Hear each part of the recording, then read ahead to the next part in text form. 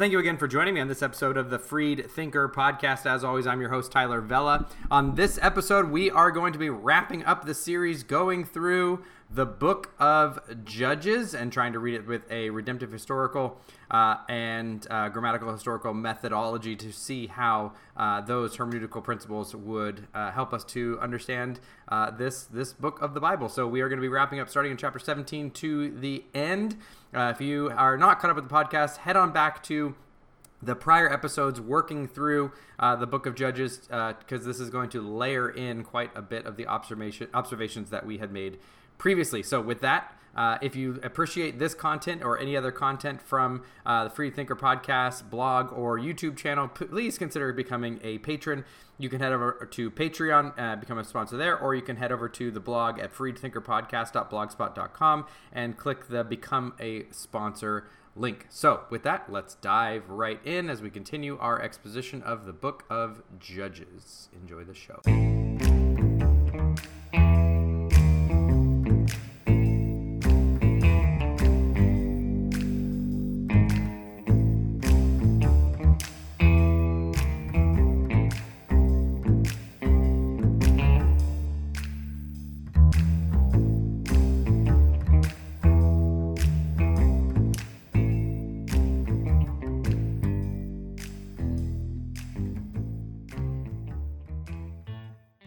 So we are wrapping up the final cycle of apostasy and deliverance. We are now reaching what is called the double conclusion of the book of Judges, starting in chapter 17, verse 1.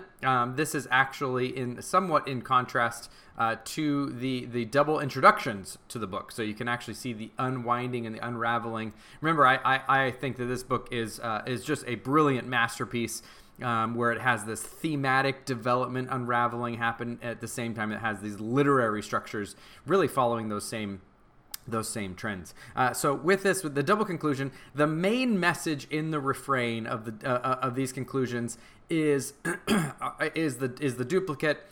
In those days there was no king, and every man did what was right in his own eyes. We see this in 17:6, 18:1, 19:1, and 21:25. Now, there's no physical king to give the people spiritual leadership. There's no spiritual leadership. There's no king over God's people. The only ones who have been kings have been shown to be apart from or disobeying the law of God. Remember, there's this idea that this is, depending on how you look at it, this is either a monarchical or an anti-monarchical book, and it's showing really that God is supposed to be the only king of Israel.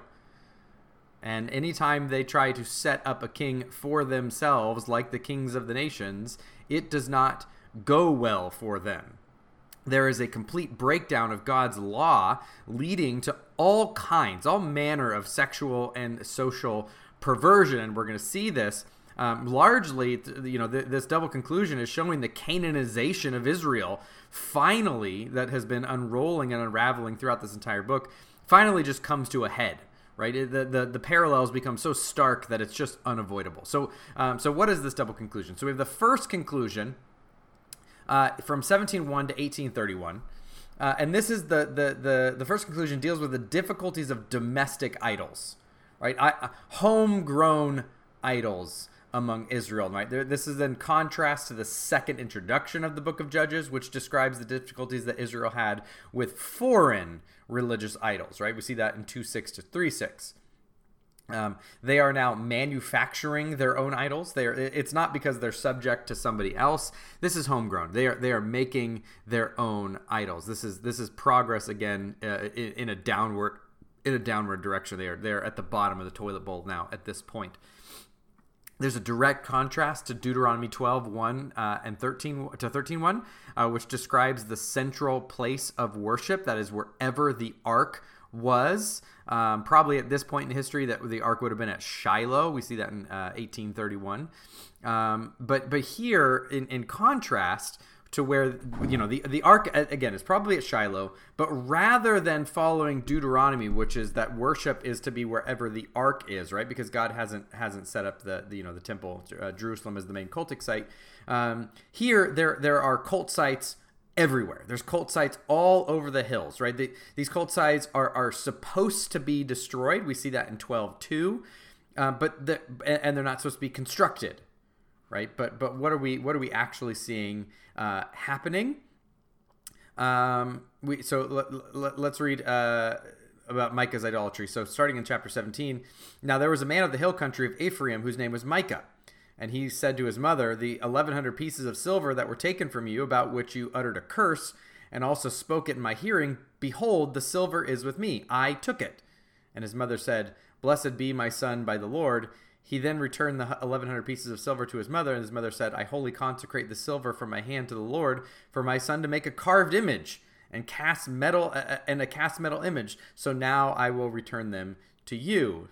So when he returned the silver to his mother took 200 pieces of silver and gave them to the silversmith, who made them into a carved image and a cast metal image, and they were in the house of Micah.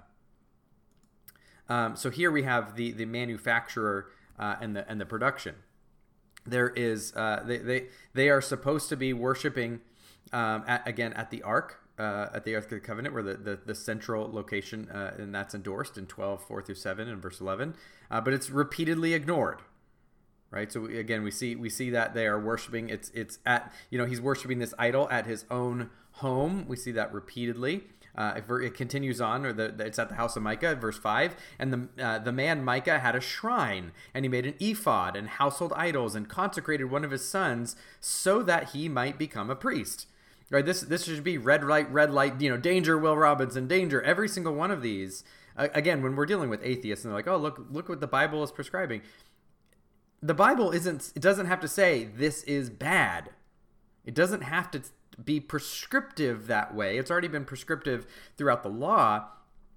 The reader, the informed reader, is supposed to look at this and understand every single one of these steps is wrong, right? You're not supposed to make your own ephod. The high priest of the Levitical order has that. You're not supposed to have your own household idols. You don't just get to consecrate as a priest whoever you want to in your household, right? And this is followed up in verse 6, where it says, in those days there was no king of Israel. Everyone did what was right in their own eyes. So we have this very clear ignoring of this idea of there's this central location where worship is supposed to happen, and it's not happening that way. We read in verse 13, continuing on, that Micah does all these really terrible illegal things, illegal things, and so he finds a Levite. Basically, this man is traveling. He finds a Levite, and he makes him his own house priest, effectively. Starting in verse 12, it says, so Micah consecrated the Levite, and the young man became his priest and lived in the house of Micah. Right, so this is a Levite priest. He is a Levite. He's from Bethlehem in Judah, but he's not serving at the tabernacle. He's a paid private priest for Micah. Verse 13, then Micah said, now I know that the Lord will prosper me, because I have a Levite as a priest. This is just abysmally. This is about as bad as it gets. But wait, it's gonna get worse. There's support of the Levites at the. You're supposed to support the Levites at the central, cultic site where the ark is, at the tabernacle. You're not supposed to have these private shrines, these private house priests, right? There's a breakdown of morality among the individual Israelites, right? Micah is actually a shortened form of Mikayahu, which means who is like Yahweh, but Yahweh is actually entirely absent from this story, right? So God is, from this point forward, right, after the final deliverance of Samson, Yahweh is nowhere to be found. He's just gone, right? So even though in name only Micah is a an Israelite, recognizing the exclusivity of and the wonder and the glory of Yahweh in his name, he doesn't act that way. Right? We're told that he steals from his own mother. He confesses his transgression, right? But he doesn't do what the law requires him to do, right? The law requires him to do a certain act of restitution. He's supposed to give a guilt offering at the tabernacle and so on and so forth. But rather, they take the gold that was actually stolen, return it, and then turn it into an idol, right? He then establishes an illegitimate cult shrine at his own house. He hires his own private house Levite priest, right? This is just awful. This takes place in the hill country of Ephraim. We see that in 17:1. Which isn't that far from Shiloh, right? So it's almost like it's close enough to Shiloh where the ark most likely is, and so he really is without excuse. Like it's not like he's super far away and is like, oh well, I can't worship even if I wanted to. Not that would be a good reason, but at least here it's like you're like right next door. you could just hop over to where the ark is. We see in 1831 the text makes this clear contrast, right? So I'm not just drawing this out by looking at a map, right? The text says this in 1831. Speaking of these images, it says, so they set up for themselves Micah's carved image which he had made all the time that the house of God was at Shiloh, right? The text is telling us, look, that they know where the Ark of the Covenant is. They know where they're supposed to worship. They're just not doing it. All right, we see this breakdown of morality, not just among the people, but among the Levites, right? Again, the fact that a Levite would think that he should be a hired private home priest is a major problem. We see in 1830, right, just before this mention about Shiloh, it says, the sons of Dan set up for themselves a carved image, and Jonathan, the son of Gershom, the son of Manasseh, he and his sons were priests to the tribe of the Danites until the day of the captivity of the land. Right? So we have a descendant of Gershom, right? The son of Moses, a member of the Kehathite clan of the Levites, who were given towns in Ephraim, Dan, and in the Cisjordan Manasseh in Joshua 21 through 21:5 and 20:26. And they're in this direct lineage, and they're acting sinfully, right? So you get this notion of this kind of let me back up, right? Let me back up and read through right this section in dealing with this kind of wandering opportunist, right? This priest, establishing these illegitimate places of worship, right? So starting in verse 14, then 5 of the men who went to spy out the country of Laish said to their kinsmen, do you know that there are in these houses an ephod, and household idols, and a carved image, and cast metal image? Now then, consider what you should do. So they turned aside there and came to the house of the young man, the Levite, to the house of Micah, and asked him how he was doing. Meanwhile, the 600 men armed with their weapons of war, who were of the sons of Dan, were positioned at the entrance of the gate. Now, the 5 men who went to spy out the land went up and entered there. They took the carved image, the ephod, the household idols, and the cast metal image, while the priest was standing at the entrance of the gate with the 600 men armed with weapons of war. When these men entered Micah's house and took the carved image, the ephod, household idols, and the cast metal image, the priest said to him, what are you doing? And they said, be silent, put your hand over your mouth, and go with us, and be to us a father and a priest. It's kind of like Lost Boys kind of feeling. Is it better for you to be a priest of the house of one man, right, or the priest of the tribe and a family in Israel? The priest's heart was glad, and he took the ephod and the household idols and the carved image and went among the people. Right, so you have one clan kind of wandering with this militia. They come to the land of the city of Laish where Micah is. They basically were going to plunder it. They find this priest and they say, hey, if you want to become our priest, like you can be this single guy's private priest, and you're going to lose all your stuff, probably pain of death as well. Or you can come be our priest. You can be a priest to a whole clan. You can get a promotion. Don't you want that? And it says, the priest, his heart was glad. He's looking for the gold. So he helps them. He takes the ephod, he takes the household idols, he takes the carved image on his way. Right? You have this illegitimate priest, wandering around the people. Right? He lives with Micah for support, but then when he's told that by these brigands that he could make more money, basically he could be a priest for more people, which means more offerings, more things, he takes it. Right? It says he's glad. Right? There's this total ignorance of the law. Right? There's total ignorance of how a priest is supposed to be a priest, where they're supposed to minister, all that kind of stuff. There's an ignorance that the priests are not supposed to be household priests, and there's this kind of theological ignorance, right? I mean, remember Micah said that he thought now the Lord would bless him because he had his own priest, completely ignoring that God has already told them how priests should be and how they would be blessed. There's a breakdown again of the tribes. We see this in the migration of the Danites, right? They have a failure to complete the job of taking the land that God has given them. So they're now just wandering around trying to take other Israelite land that God has given to other people. They seek an oracle from Jonathan the Levite earlier.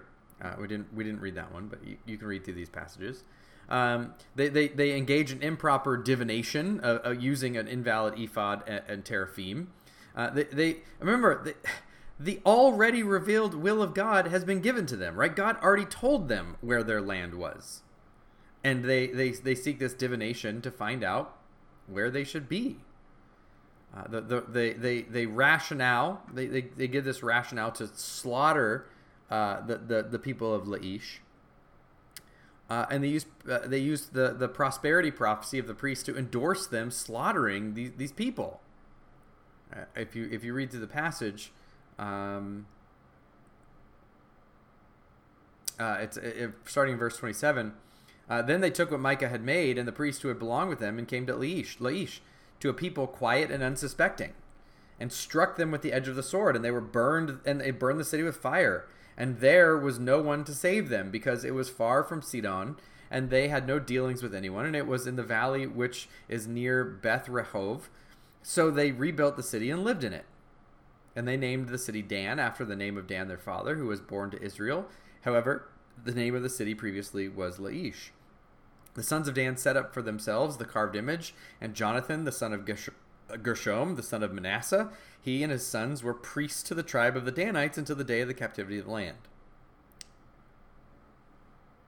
Right. So you have the Danites who refused and were unable to defeat the Canaanites, so they're going to go strike their own brethren and take land that God didn't give them and gave to somebody else.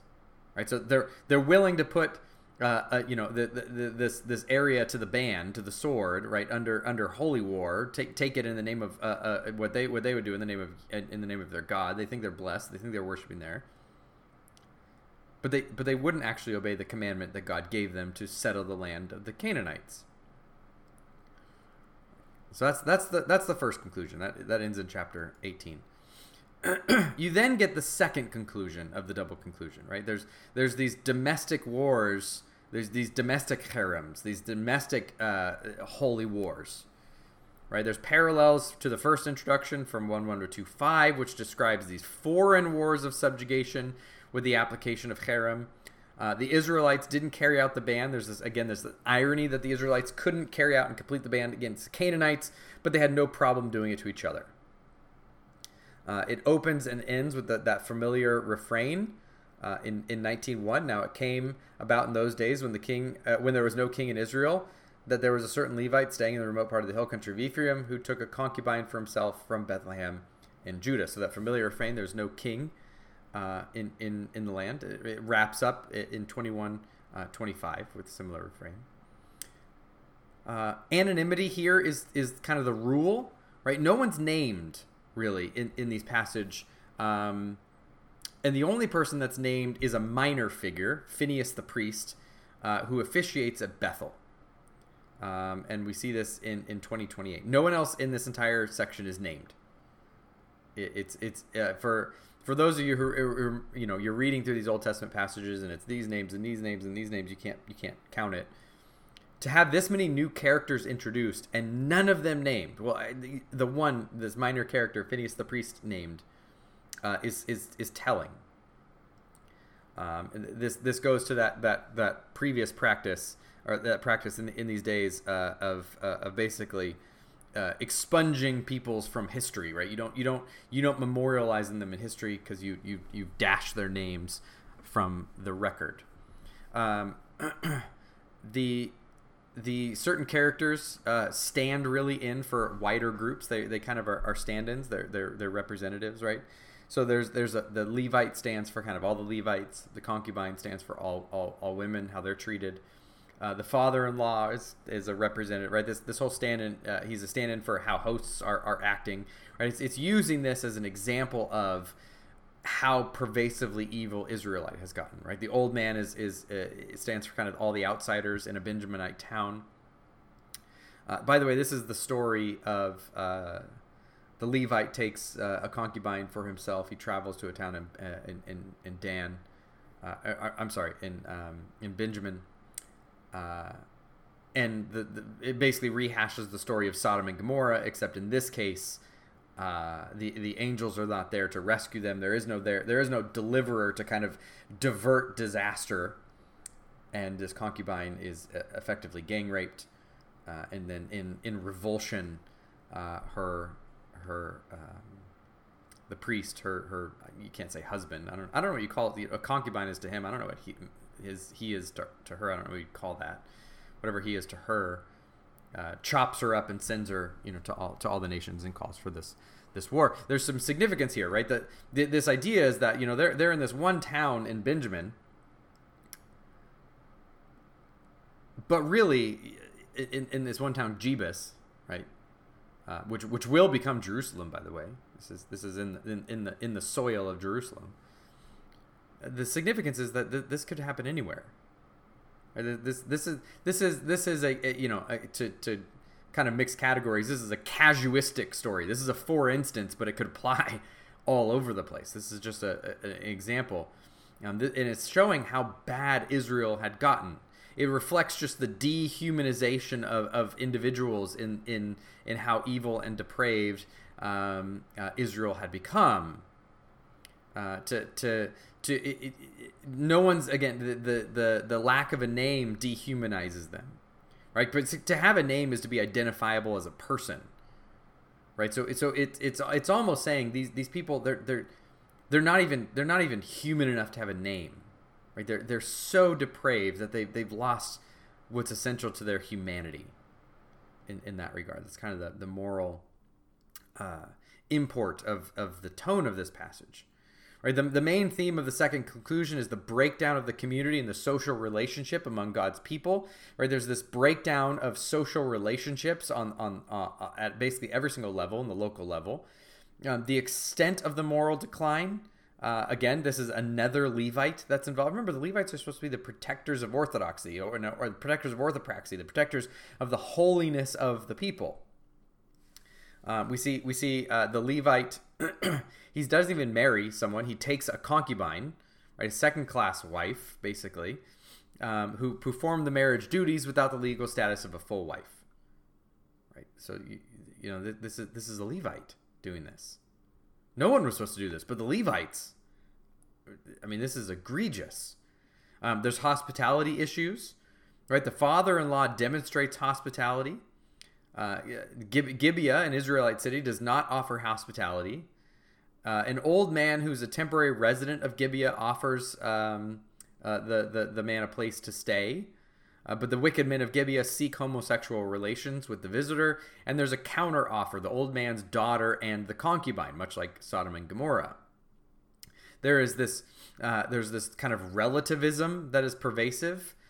Good and evil are confused in the old man's speech to try to dissuade the people. So you can see, while celebrating, behold, the men of the city, certain worthless men, surrounded the house, pushing on one another in the door, and they spoke to the owner of the house, the old man, saying, bring out the man who entered your house, that we may have relations with him.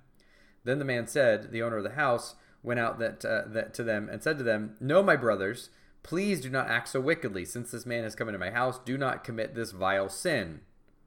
Right, so you start off and you're like, okay, like he's gonna try to do the right thing. But then he follows it up with, here is my daughter, here's my virgin daughter, and the man's concubine. Please let me bring them out, then rape them and do to them whatever you wish. But do not commit this act of vile sin against this man." But the men would not listen to him. So the men seized his concubine and brought her outside to them, and they raped her and abused her all night until morning, then let her go at the approach of John. As the day began to dawn, the woman came and fell down at the doorway of the man's house where her master was until full daylight. I mean, reading this, you are supposed to be disgusted at almost every single word of this. Right? There's the obvious horror of the gang rape of the concubine, but you look at everything and it's like, okay, well, how did we get here? Well, you have Levites who are not following the law and who have concubines and who are traveling house priests who are not protecting the purity of the people, right? You have this they're massacring each other, right? At every level, this society is about as they've become Canaanites is the idea.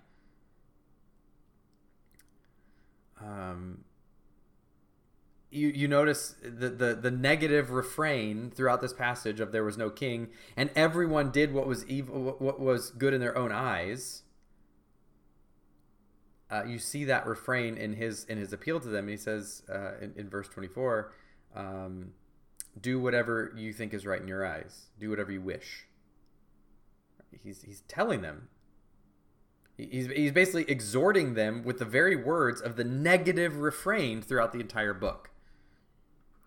Right? And we are supposed to see that this city in Benjamin, remember, Benjamin is where Saul is going to come from, where the next king, the first king of Israel is going to come from. We are supposed to see that this city, as a representative of really any city, is so evil, is so bad, is so wicked that it's like Sodom and Gomorrah. It ought to be judged. It ought to be wiped off the face of the earth. It ought to have hail of sulfur and burning fire rain down on it like Sodom and Gomorrah. That's really it's showing it is that bad. There's self-centered lack of concern for the Levite, right? There's no mention that he resists. He's just like, yeah, take my concubine, do what you got to do. He sleeps throughout the night, right? So we see this in verse 27. When her master got up in the morning and opened the doors of the house and went out to go on his way, right? Like he was just going to be like, oh, I'm just going to get up and go. I slept all night. Thanks for the rest. Didn't care. And behold, his concubine was lying in the doorway of the house with her hands on the threshold. And he said to her, get up and let's go. But there was no answer. Then he put her on the donkey, and the man set out and went to his home. When he entered his house, he took a knife and seized his concubine and cut her in 12 pieces, limb by limb. Then he sent her throughout the territory of Israel. All who saw it said, nothing like this has ever happened or been seen from the day when the sons of Israel came up from the land of Egypt to this day. Consider it, make a plan, and speak up. So he sleeps all night. He callously is just like, get up, let's go. He takes her home. It doesn't say that she's dead. It just says that there's no movement. Now, it kind of insinuates that she's dead, but it leaves it vague. Right? It leaves it. You are supposed to question: Did he kill her? Did he finish the job just so he could cut her up and send her parts out? He dismembers the body and sends the parts to the 12 tribes. Which again, you have a Levite touching a dead body. And doing again, it's just in every way that the Levites are not supposed to act. These Levites are acting. There's a breakdown of all social relationships on a national level. Now there is what's interesting is you would think, reading through this, what has been the outcome of every cycle, right? So they don't conquer a land. They apostatize and start seeing the gods of the other nations. They get enslaved. What's the next part of the cycle normally? They cry out and repent. And then God raises a deliverer. Here, God's already said there's no one to deliver them. But reading this, you're still thinking, okay, are they going to cry out? Are they going to cry out in godliness? Are they going to reform? Right? That's kind of what you should expect the cycle to do. Right? So it says, when it says act up, do you have a plan? There's a sense where the plan should be, repent, turn from your sin, reform, go back to God. But that's not what happens. You get this unified rally, this massive response from the greatest number of tribes in Israel in the entire book of Judges. Right? So in 20 verse 1, it says, then all the sons of Israel from Dan to Beersheba, including the land of Gilead, came out, and the congregation assembled as one person to the Lord at Mizpah. Right, remember you couldn't even do this when Israelite was being conquered by the Canaanites. They wouldn't band together as a nation to do what God actually told them to do. Continuing on, and the leaders and all the people and all the tribes of Israel took their stand in the assembly of the people of God, 400,000 foot soldiers who drew the sword. Now the sons of Benjamin heard that the sons of Israel had gone up to Mizpah, right? So this is basically all the tribes except for Benjamin. And the sons of Israel said, tell us, how did this wickedness take place? Now notice it says that they... the congregation came together as one person to the Lord at Mizpah. Right? That means they gathered where the ark was.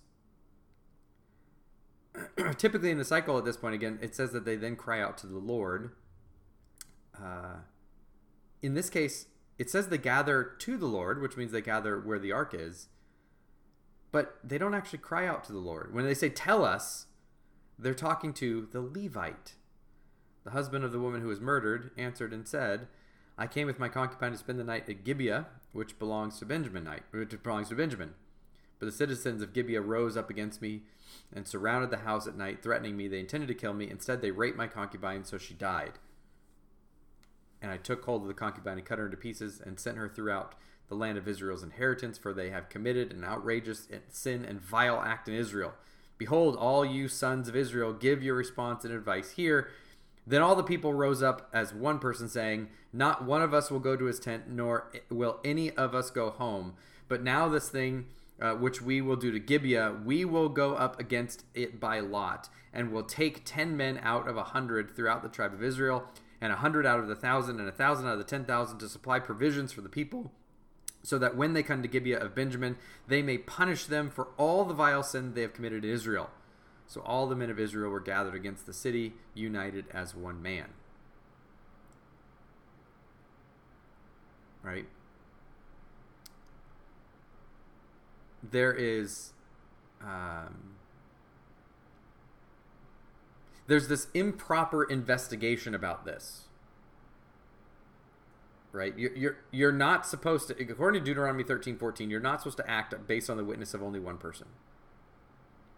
You're not supposed to execute justice based on the testimony of only one witness. It's Deuteronomy 13:14.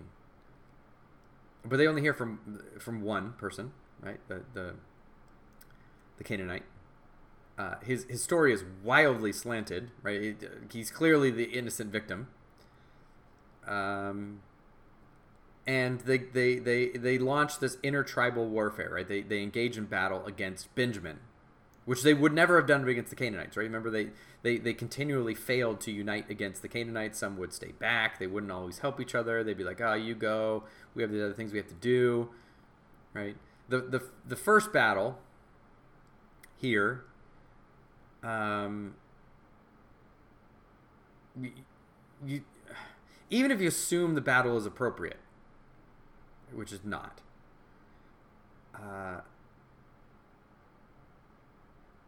they seek God, and so here. Okay, let's read. Now the sons of Israel set out, went up from Bethel. This is verse 18. Went up to Bethel and inquired of God and said, "Who shall go up first for us to battle against the sons of Benjamin?" Then the Lord said, "Judah shall go up first." Now, what's interesting? So you have to remember when it says the Lord said it, this is how they would have interpreted, the Ummim and the Thummim, however those are used. This is the priest interpreting those signs. And the Lord says that Israel will go up first. It doesn't say Judah's going to go up first. It doesn't say Judah's going to win, which is interesting. Right, a lot of times in these types of passages where the Lord is giving marching orders, right? He tells them exactly what to do, how to do it, and how they'll have victory.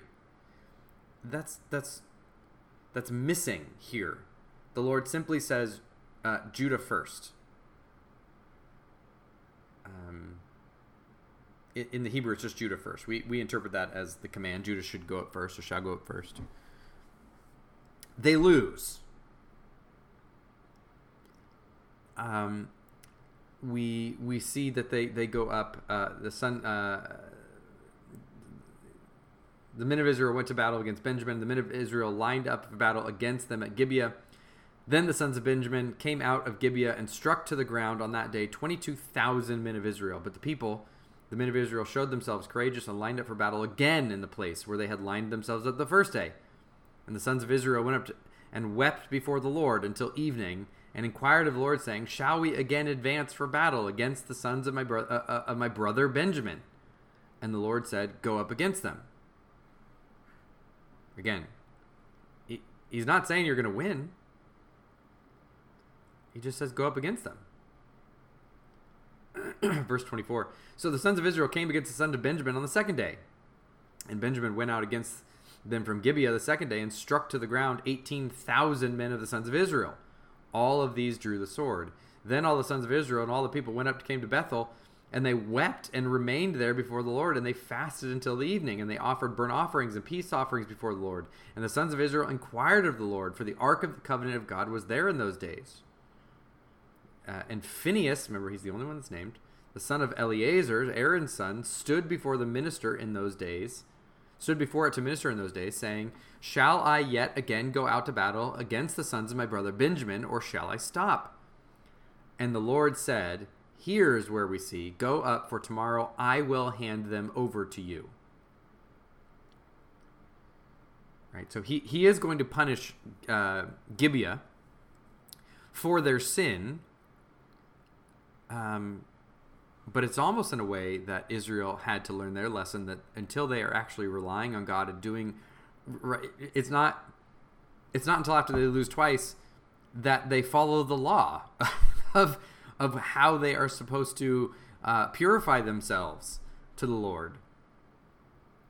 So the third battle, they inquire of the Lord through the high priest this time. They do it before the ark. They do the proper the proper sacrifices, and Yahweh gives them assurance of victory. They'll be successful against as the punishment against Benjamin. Right, the parallels it parallels the beginning. Right, there's the ban against the Canaanites, but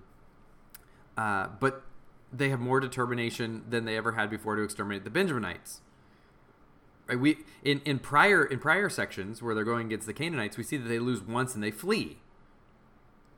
Here they lose, they muster themselves again. They lose again, they muster themselves again, and then they seek the Lord and they're like, "Okay, we're going to do it again, but like, should we go?" Like they're not willing to give up so easily.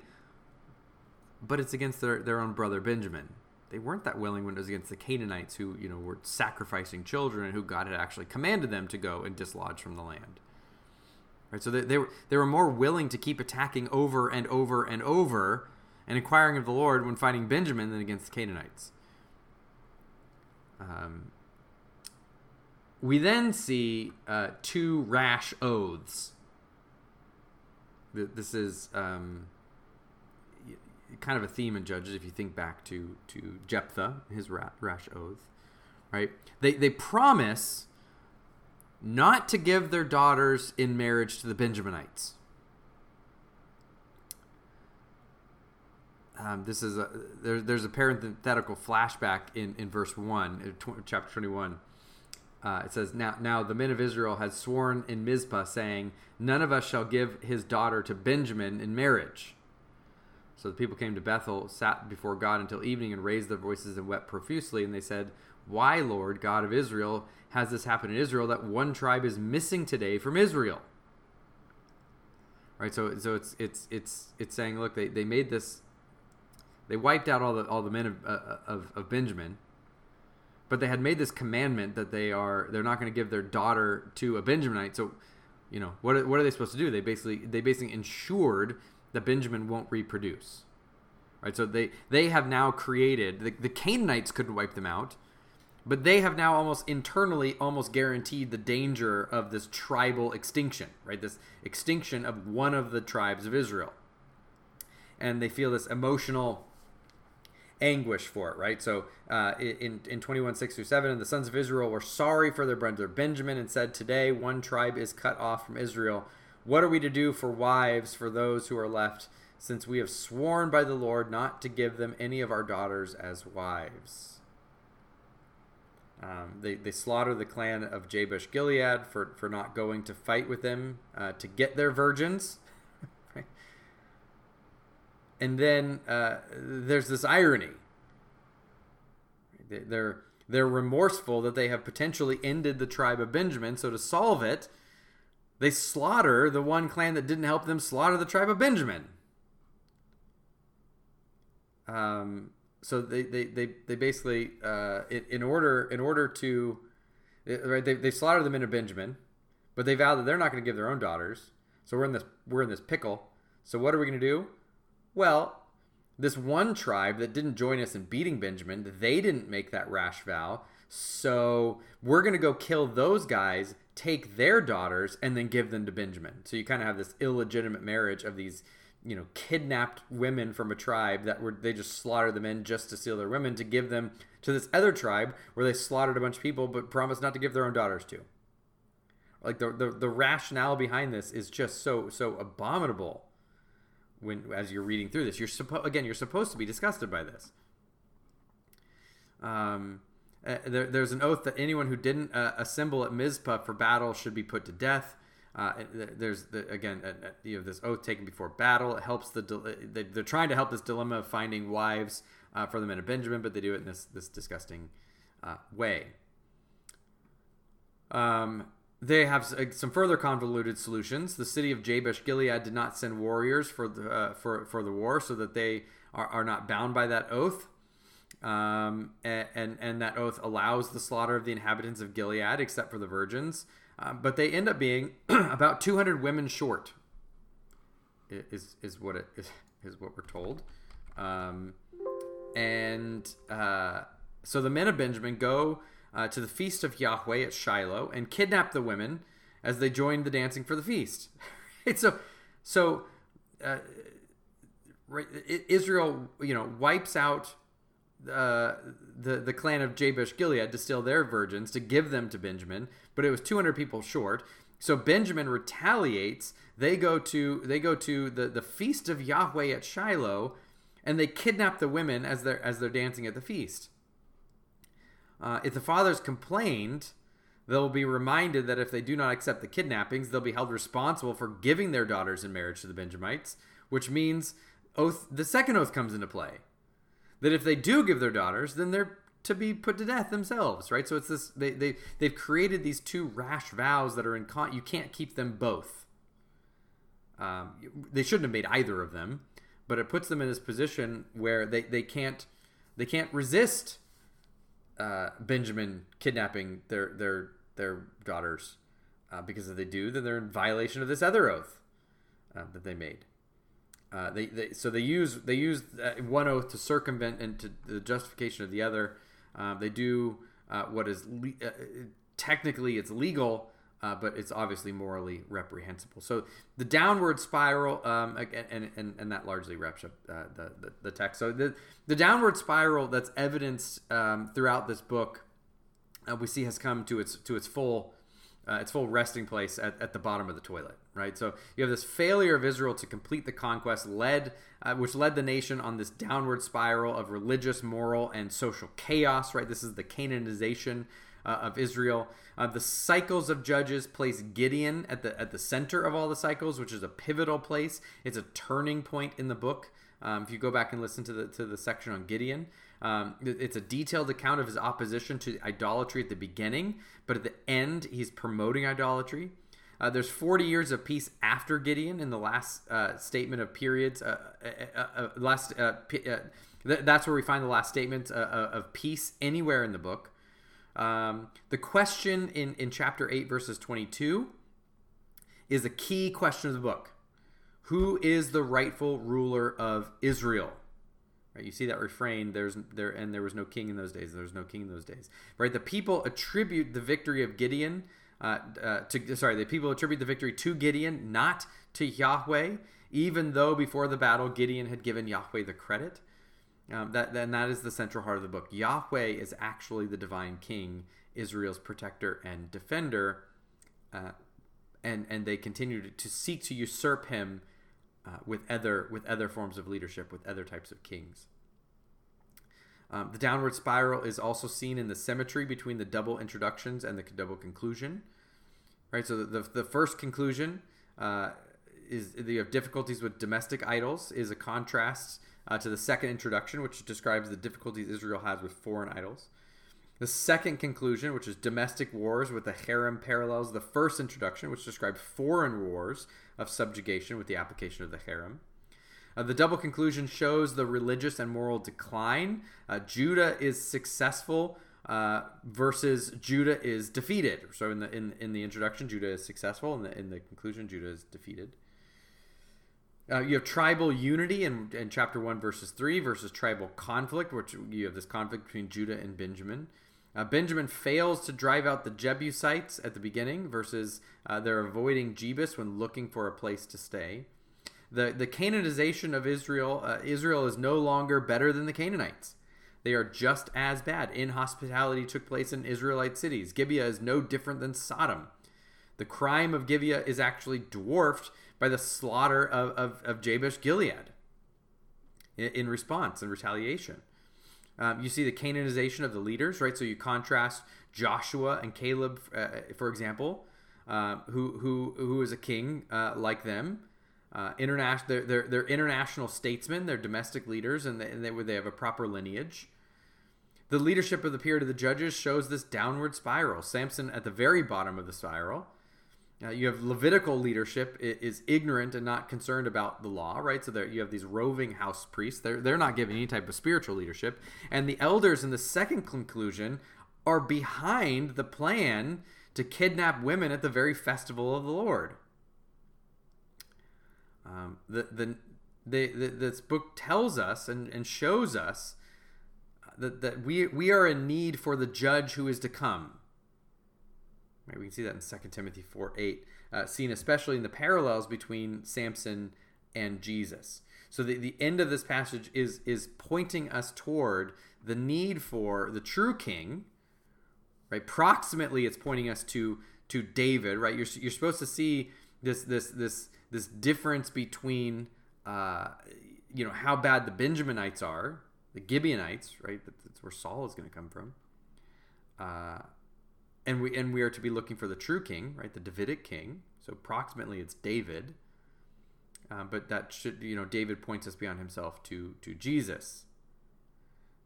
And Samson shows us that as the last judge, as the last deliverer, as the last savior of his people, points beyond himself. They both have births announced by an angel to the mother of the child. Samson, he'll begin with deliverance. Jesus, he will save his people from their sins, which is complete deliverance. After their births, those similar statements are made. Samson, we're told he grew and the Lord blessed him. Jesus, we're told the child grew and became strong and full of wisdom in Luke 2. People recognize the distinction of these men with the question, who is this man that he can do such things? We see that in Judges 16:5 and in Matthew 21:10 and Luke 7:49. We see the relationship to his own people. Samson is delivered into the hands of the Philistines by his own people, then struck down by the Philistines. Jesus is delivered into the hands of the Romans by his own people, but died a voluntary death on the behalf of his people. Involuntary death. The high point of their life was their deaths. Samson died with and among the Philistines to accomplish the protection of his people, and Jesus died his death to protect his people.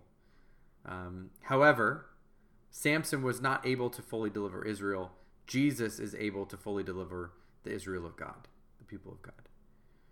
And so as we see, as we wrap up this book, that even though this book is this entire downward spiral, circling the toilet bowl, getting worse and worse and worse and worse and worse, seeing that Israel is getting Canaanized, they're getting worse as it goes. They don't have a true king. That it is pointing us towards the true king, not just David himself, but the son of David, who would be the true king overall. So thank you so much for joining me and listening through this series through the book of Judges. This was not exactly an expository series. It's not exactly an exegetical series. I was trying to do kind of a little bit of both throughout those, and showing how we would handle using a redemptive historical and historical grammatical methodology to read through these passages. I hope that you found it beneficial and blessings, and that you will join me again as we continue to explore God, His Word, and His kingdom and His purpose for His kingdom. I thank you so much for joining me. Good night.